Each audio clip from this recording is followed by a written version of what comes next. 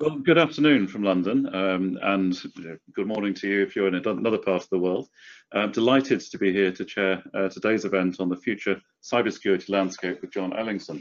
And I'll leave John to speak for himself a bit about what he does and what Quirks does. But just welcome to you. In case you don't know me, I'm Mike Wardle. I'm the CEO here at ZN, head of our index group, and I'm your chair for today. My job is to get out of your way pretty quickly, but I've got a few things to say before I do. First of all, to thank our sponsors. We're very, very grateful at the FS Club. We have a range of sponsors who allow us to range far and wide over technology, innovation, finance and economics, and provide this series of webinars. And we really are truly grateful for their continued support. The agenda for today is quite simple. After I'm out of the way, we'll have a sort of 20-minute or so presentation from John. And then a 20 or so minute question and answer session.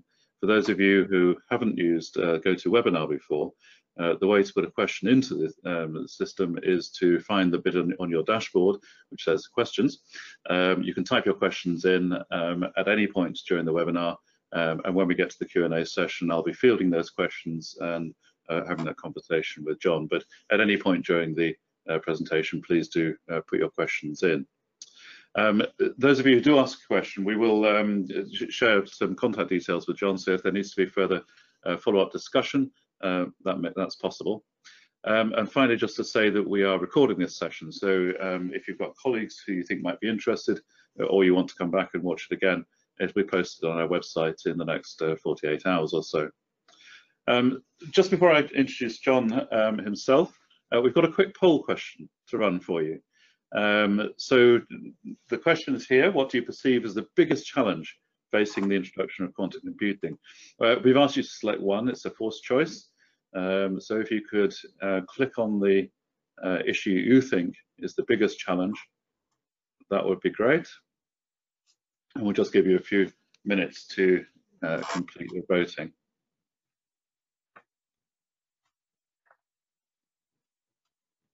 And I think we're just about ready. Oh, there you go. We've got a reasonably mixed response, but adoption is seen as the biggest challenge with science next. So really interesting background as we enter the world of the future cybersecurity landscape.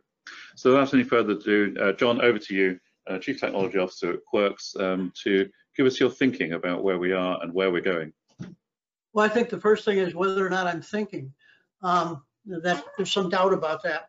I'm delighted to have this opportunity, and I thank my colleagues from across the pond for giving me the chance to talk to you about this. And I'm coming as not a naysayer about quantum computing, actually quite the contrary, but I am coming with a cautionary tale, having spent a big chunk of my 80 years going down similar roads.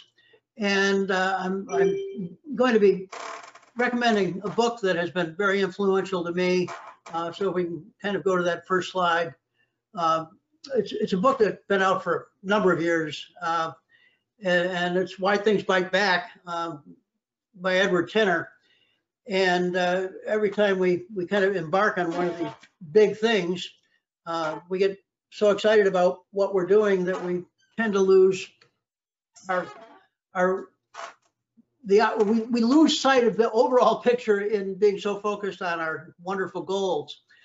So I'm going to talk a little bit about that, and then I'm going to try to apply this to what we're doing in terms of cybersecurity and the risks and the vulnerabilities that might come along with it, some of which we talk about on a daily basis in this space. So we can have the next slide. One of the things that Tenner talks about as an example is one of the unintended consequences, and you can read what's on the screen, as we brought up about power locks for cars, and that made it easier to lock ourselves out. And as a result, there was a downside to that was unanticipated. So when we come to this problem and we think about what quantum computing can bring to us, it brings both good things and the potential for things we hadn't thought about. Next, please.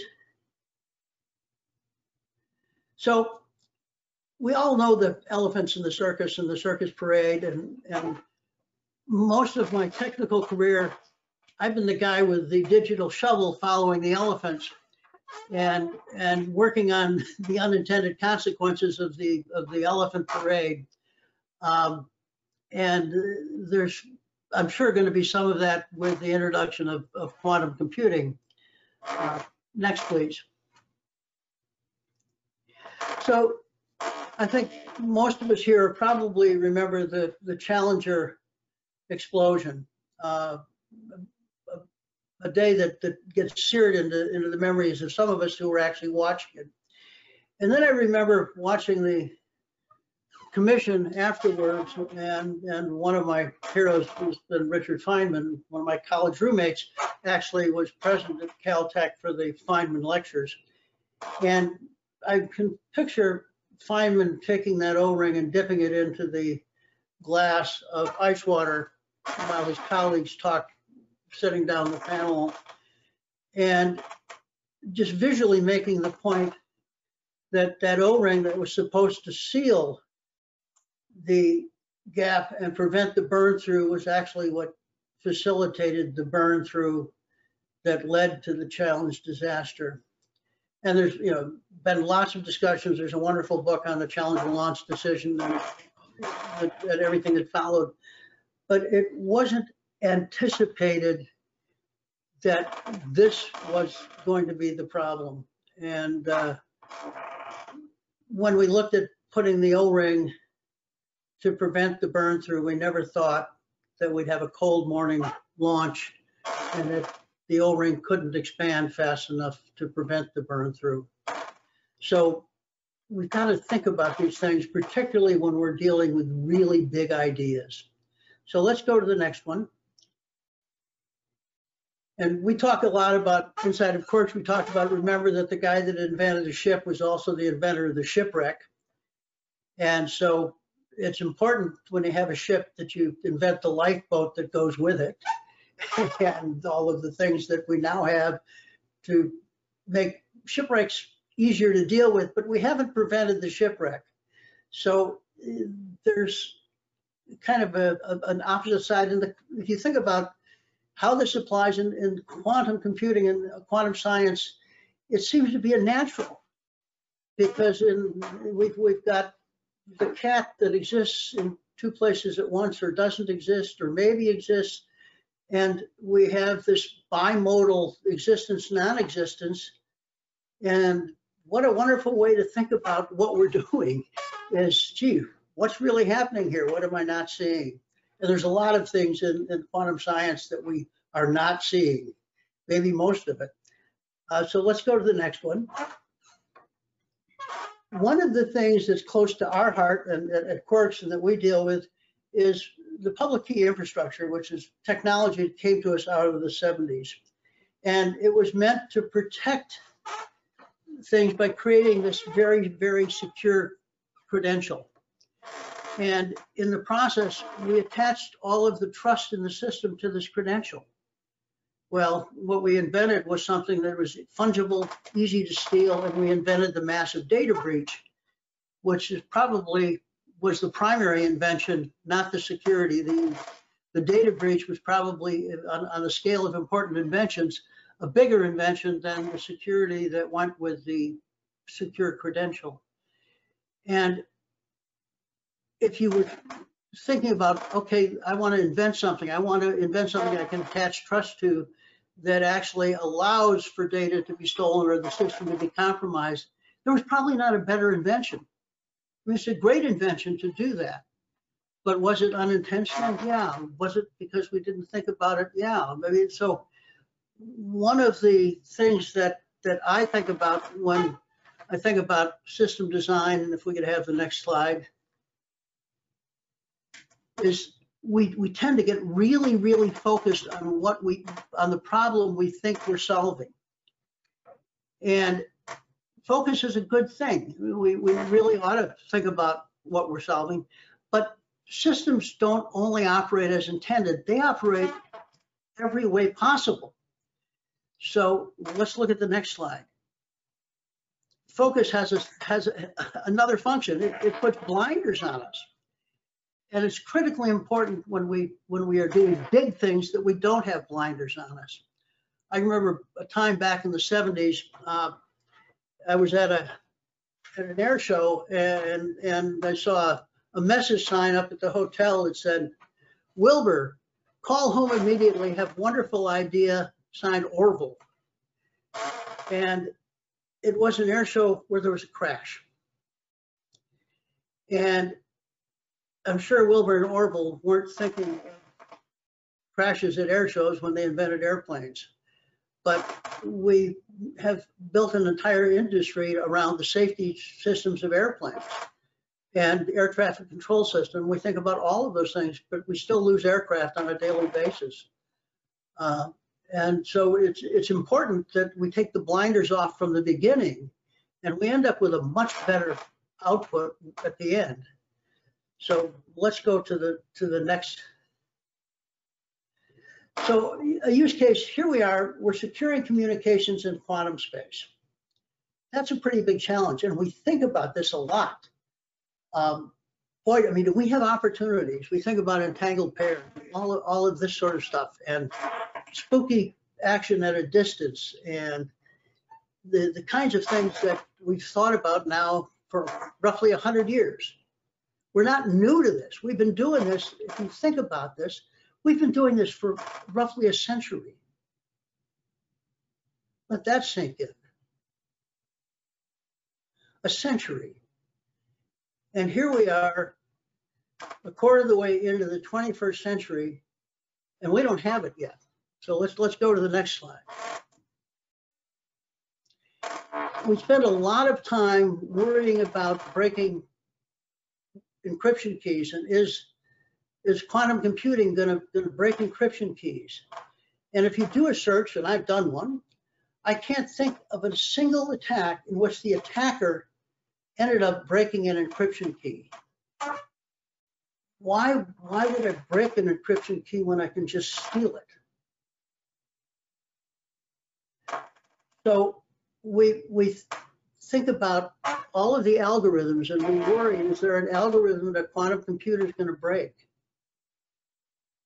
And when breaking algorithms kind of has become the domain of academics and intellectuals who worry about encryption, but in the real world, it's not happening. In the real world, those who want to break encryption are stealing the keys. And if you go to the next slide, attackers are not breaking in, attackers are logging in. And that's the problem we need to be thinking about. And can quantum computing and the use of quantum technology in cyberspace deal with that problem? And that's the problem we ought to think about. And if you look at this group of cyber threats, I don't see anywhere on there where breaking encryption keys shows up. So one of the things we need to think about when we're designing these systems is we want to make them user friendly, but we lose sight of the fact that the hacker is a user too. So let's go to the next slide. If we look at the attack surface, and what we're about to do, or what we are doing currently, is we're expanding this attack surface asymmetrically and exponentially.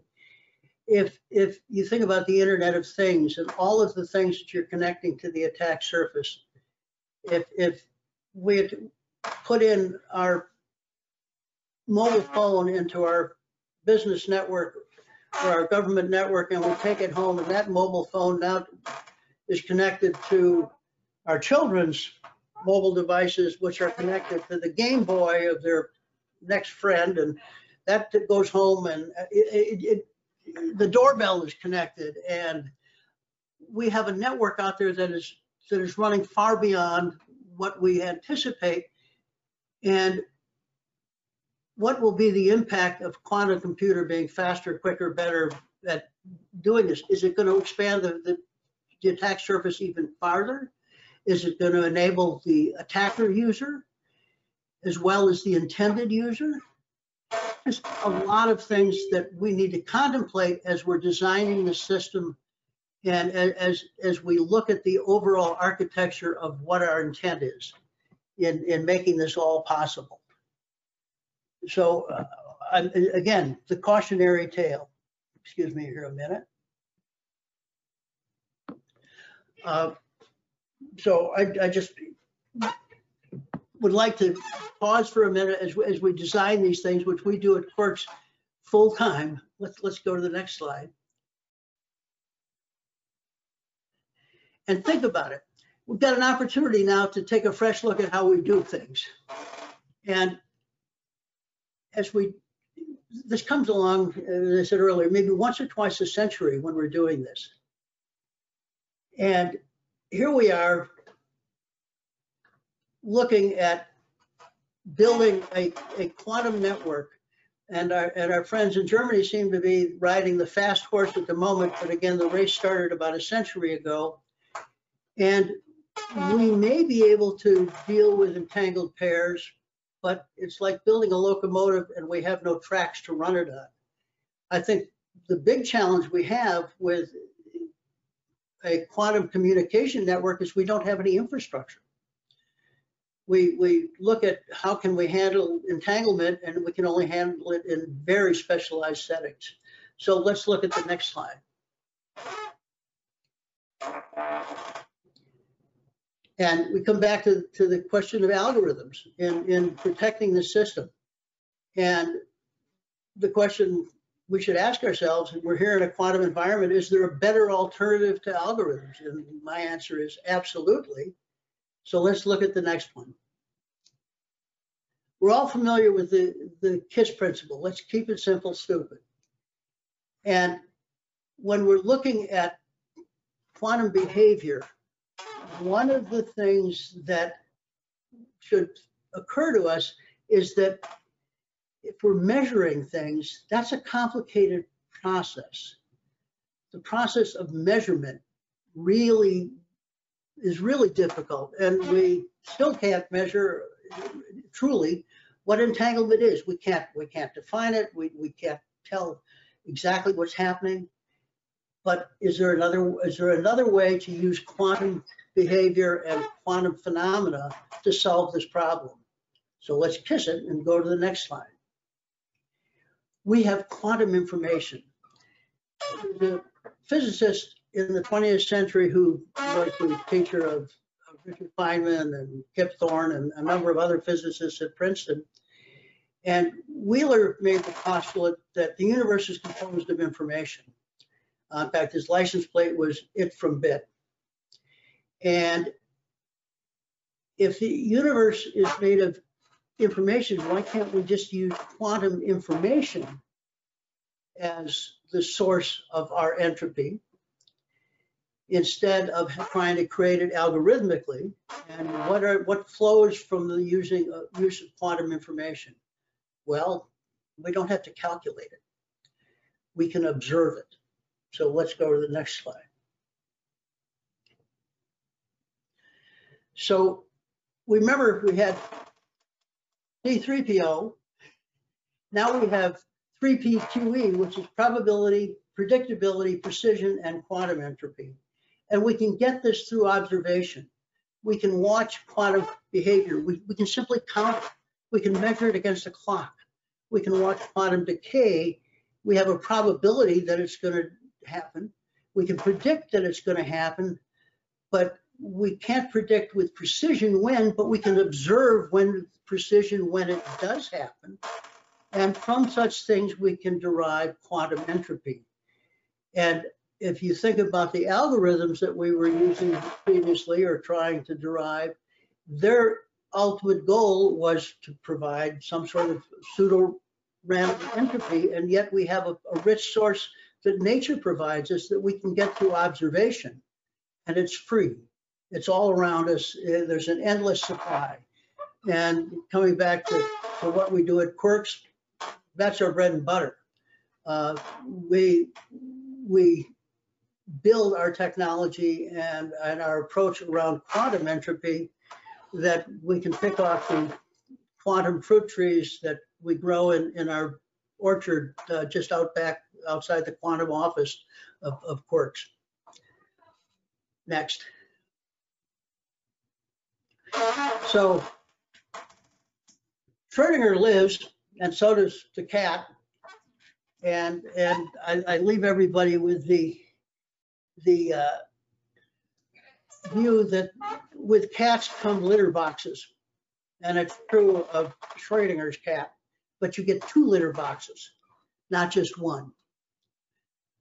So with that, I'm open to questions, or I'd be happy to expand on anything. I think I have used all but 90 seconds of my allotted time. Well, thank you very much indeed, John. And yes, first question from Clive Bullen in the audience, and asking whether the use of AI is making it even more likely to get hacked, or is AI helping to protect us? You know, I think I'm fascinated by AI, but I think, you know, it raises the questions that we've had for as long as we've had computers. Is it human? Is it not?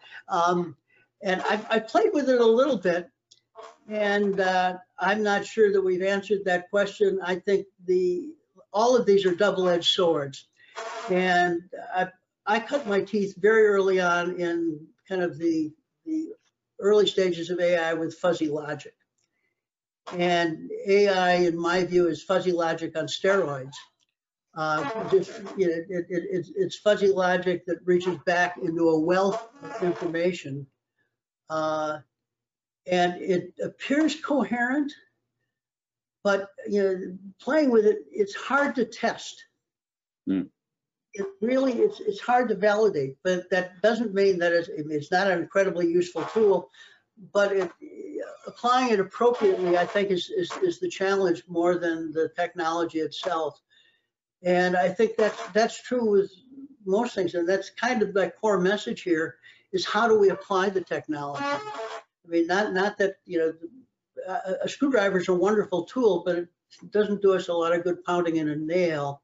So it's how do we apply the technology, and that's true of AI. I do think all of this has roles, but we need to really think about not only does it answer the question in front of me, but what other questions is it answering at the same time that I haven't asked? Sure. Timothy Coleman's come back to the sort of the poll results, and I just wondered whether your answer is the same as the audience's. And so just remind us, people thought the biggest challenges were science 29%, funding 14%, adoption 43%, government 14%. Where do you sit on, or which 2 of those would you want to comment on?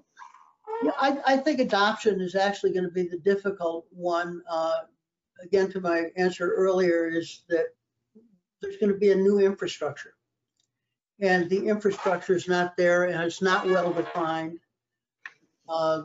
We can build quantum computers. We can solve let's assume tomorrow afternoon, about 5 o'clock, just before we all go out for a beer, we solve the entanglement problem, and we can send entangled pairs or separate them by thousands of kilometers, and we can do it without any power.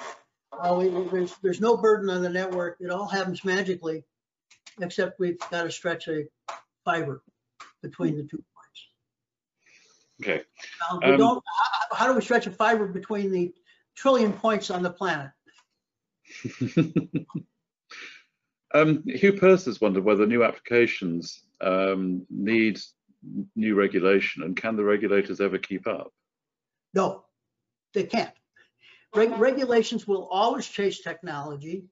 I think this is I'd almost throw this to one of my colleagues, to Randy Ford, who was the cyber policy guy. I think it's policy that should lead, not regulation, because policy can work hand in glove with the creation of the technology. Regulation is always going to be chasing, and regulation is built on errors. I mean, we make a mistake, so we need a regulation to kind of correct. It's an error correction methodology. So I think there's a cautionary tale there as well. But I think policy is, and the ethical use of things is much more important than the regulation side. Regulation will always chase technology. We were talking just before the webinar about people and what place to, why do people think they had a place in a digital environment? Do you think we're getting to the point where that new types of cybersecurity that you're talking about can actually protect people from themselves? Oh, wow. Can we extend this conversation for about 2 or 3 years to discuss Okay. that question?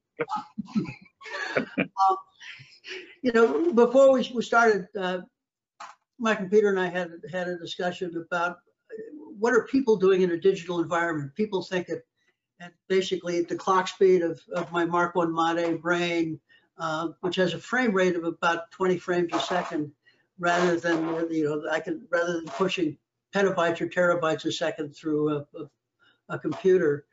So the answer is people can't operate at the same clock speed, and so there's a real disconnect between the meat space and the digital space.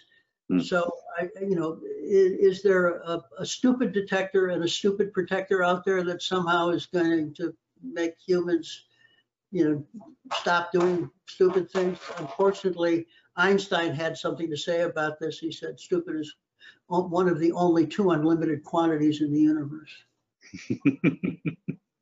Yes, I think the technology with sort of things like two-factor authentication and so on has started to make a sort of an inroad into how you protect stupid people from themselves, but it's by no means fully there yet. Timothy Coleman has been thinking about the metaverse and regulators, and just given your thoughts about your regulation always chasing, is there any thought you have about how the technology creators it could work better with regulators and policymakers from the inception of new concepts? I think the importance is the importance of perspective. I learned most of what I know after I left school. Most people today think they get educated and are fully educated when they graduate, as opposed to that just opens up the door so you can get educated. If you're lucky, it's taught you how to think, and you can then start your education. And I think the broader your perspective, the better off you're going to be. And I think opening the communication and working together, I think those who are, again, I'm going to emphasize policy rather than regulation. Regulation should, because it must follow. Regulation can't lead. It's just by the very nature of what regulation does. But policy and technology can work together. Policy is goal setting. Technology can implement those goals, but it's important to have the perspective, again, coming back to the things that the attacker is the user too. If we're going to make it user friendly, are we making it friendly for the wrong user? Are we making it friendly for adversaries, whether they're nation states or criminal enterprises? So, I mean, all of those things, I think policy plays a big role, and technologists tend to be blind to policy, and policymakers are frequently blind to technology. So this is where we have to take those blinders off, and that focus blinder duality should be pulled out of the system, and meld the technologists and the policymakers. I think it's next, sort of moving on a bit. Just wonder whether you could expand a bit more on quantum information, what it is and how it could be used, or indeed what products Quirks can offer based on this technology that might be helpful.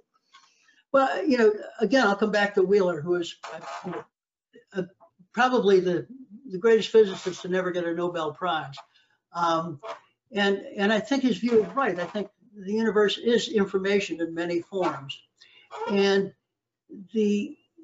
one of the things that has been most important to Quirks and how we do things is the time element. And if you think about the disparity between the time element in my 20 frames a second versus the petabytes per second, we're emphasizing using that very tiny element of time to change how fast we can do things in our authentication and our security paradigm of quirks. And that allows us, we're basically defensive, that for the first time, defense is faster than offense. So we've made offense reactive as opposed to defense being reactive by using the time element. Well, if you look at how things happen in quantum space and in quantum mechanics and all of the quantum science, the element that's least predictable and most probabilistic is the time element. When is that photon going to be released? In decay, when is the event going to happen is the one that's hardest to predict. I know it's going to happen. I know the probability it's going to happen is 100%, but I can't predict exactly. So, but I can observe it when it happens, and I can observe it very precisely. So it's the observation of that quantum information that's associated with time that is critically important to what we do, and that's the direction we're going in, is focusing on the quantum time element of quantum information, because it's the easiest one. We're taking the easy path. We're stealing that time credential rather than trying to dissect some deeper quantum meaning out of entanglement or that sort of thing, because we're not there yet. I mean, measuring again is much more difficult. Observing is easy, so we're doing the easy thing. And again, time is a wonderful mystery and fun to play with, and it's the one thing we have in short supply. And being, I'm about to do my 3 to the 4th birthday, and I don't have an endless supply of this stuff called time. None of us do, but the thing is to make the best use of it, I guess. If you were sort of future gazing, what new technologies do you think are going to be unlocked by quantum computing and by the kind of approaches that you take? If you were having to put your thinking cap on. If I were to look 20, 30 years out, it'd be the metaverse. I think the metaverse and quantum computing are going to be joined at the hip. To the kinds of things that you envisioned in the metaverse, you're going to need the power and speed of what quantum computing can do. And I think quantum computing will enable the metaverse. Again, my colleague, Brandy Ford, is a real advocate for the metaverse. And I think he's right. I mean, I think that's the vision of the future, of being able to do things in the metaverse. And I think that quantum computing can really enable that. And what risks come along with the metaverse? I think I always think about the metaverse of, if I have a very clever technology company running the technology on which my virtual reality headset is based, they'll be monitoring my every eye movement to try to work out what's going on. Well, on a molecular level, I mean, what we don't want to do is create a meta mess. And so assuming that the future is metaverse and it's a meta mess, again, how do we protect ourselves from bad actors in the metaverse? By recognizing that there will always be bad actors and that they are in our systems regardless of what we do, and be aware of it from the very beginning. Again, that the hacker is a user too, and make sure that our design from the very first day accommodates that, and that's built into the system. That we don't just focus on the intended user, we focus easily as well on the unintended user, and build the system around both from the start. Not because up until now, the unintended user is something we've always dealt with as an afterthought, rather than design it in. Yep. Hugh Purse has come back with a question about whether you think the true power of quantum computing will be through money and the oligopoly. In other words, this is not going to be fully distributed to all. It's going to be retained by people with money and power, and the metaverse is only going to be open to a certain part of the population. I don't think so. I mean, if you look at the history of innovation, it's always been, you know, you never know where it comes from, and it's the innovator that ultimately, you know, drives it. And I mean, money makes it happen, but it's the innovator, and then the innovator is unexpected. So I mean, you can have all the money in the world, but if you don't have innovation, and you can look at, you know, you can look at great wealth, and then you look at great wealth and innovation. I mean, you can look at places where there's great wealth and no innovation, and then you can look at something like Elon Musk and compare the two. And a final question from Timothy Coleman. Which is the greater threat in your view? Is it social engineering as a greater threat in the universe, or is it the technical threat of people being able to do things faster or quicker who want to steal from you? Well, social engineering is something that takes advantage of a set of circumstances that we have now.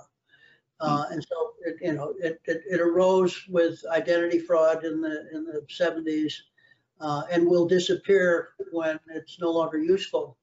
The other side of that question will be with us forever. So one will pass and one won't. So.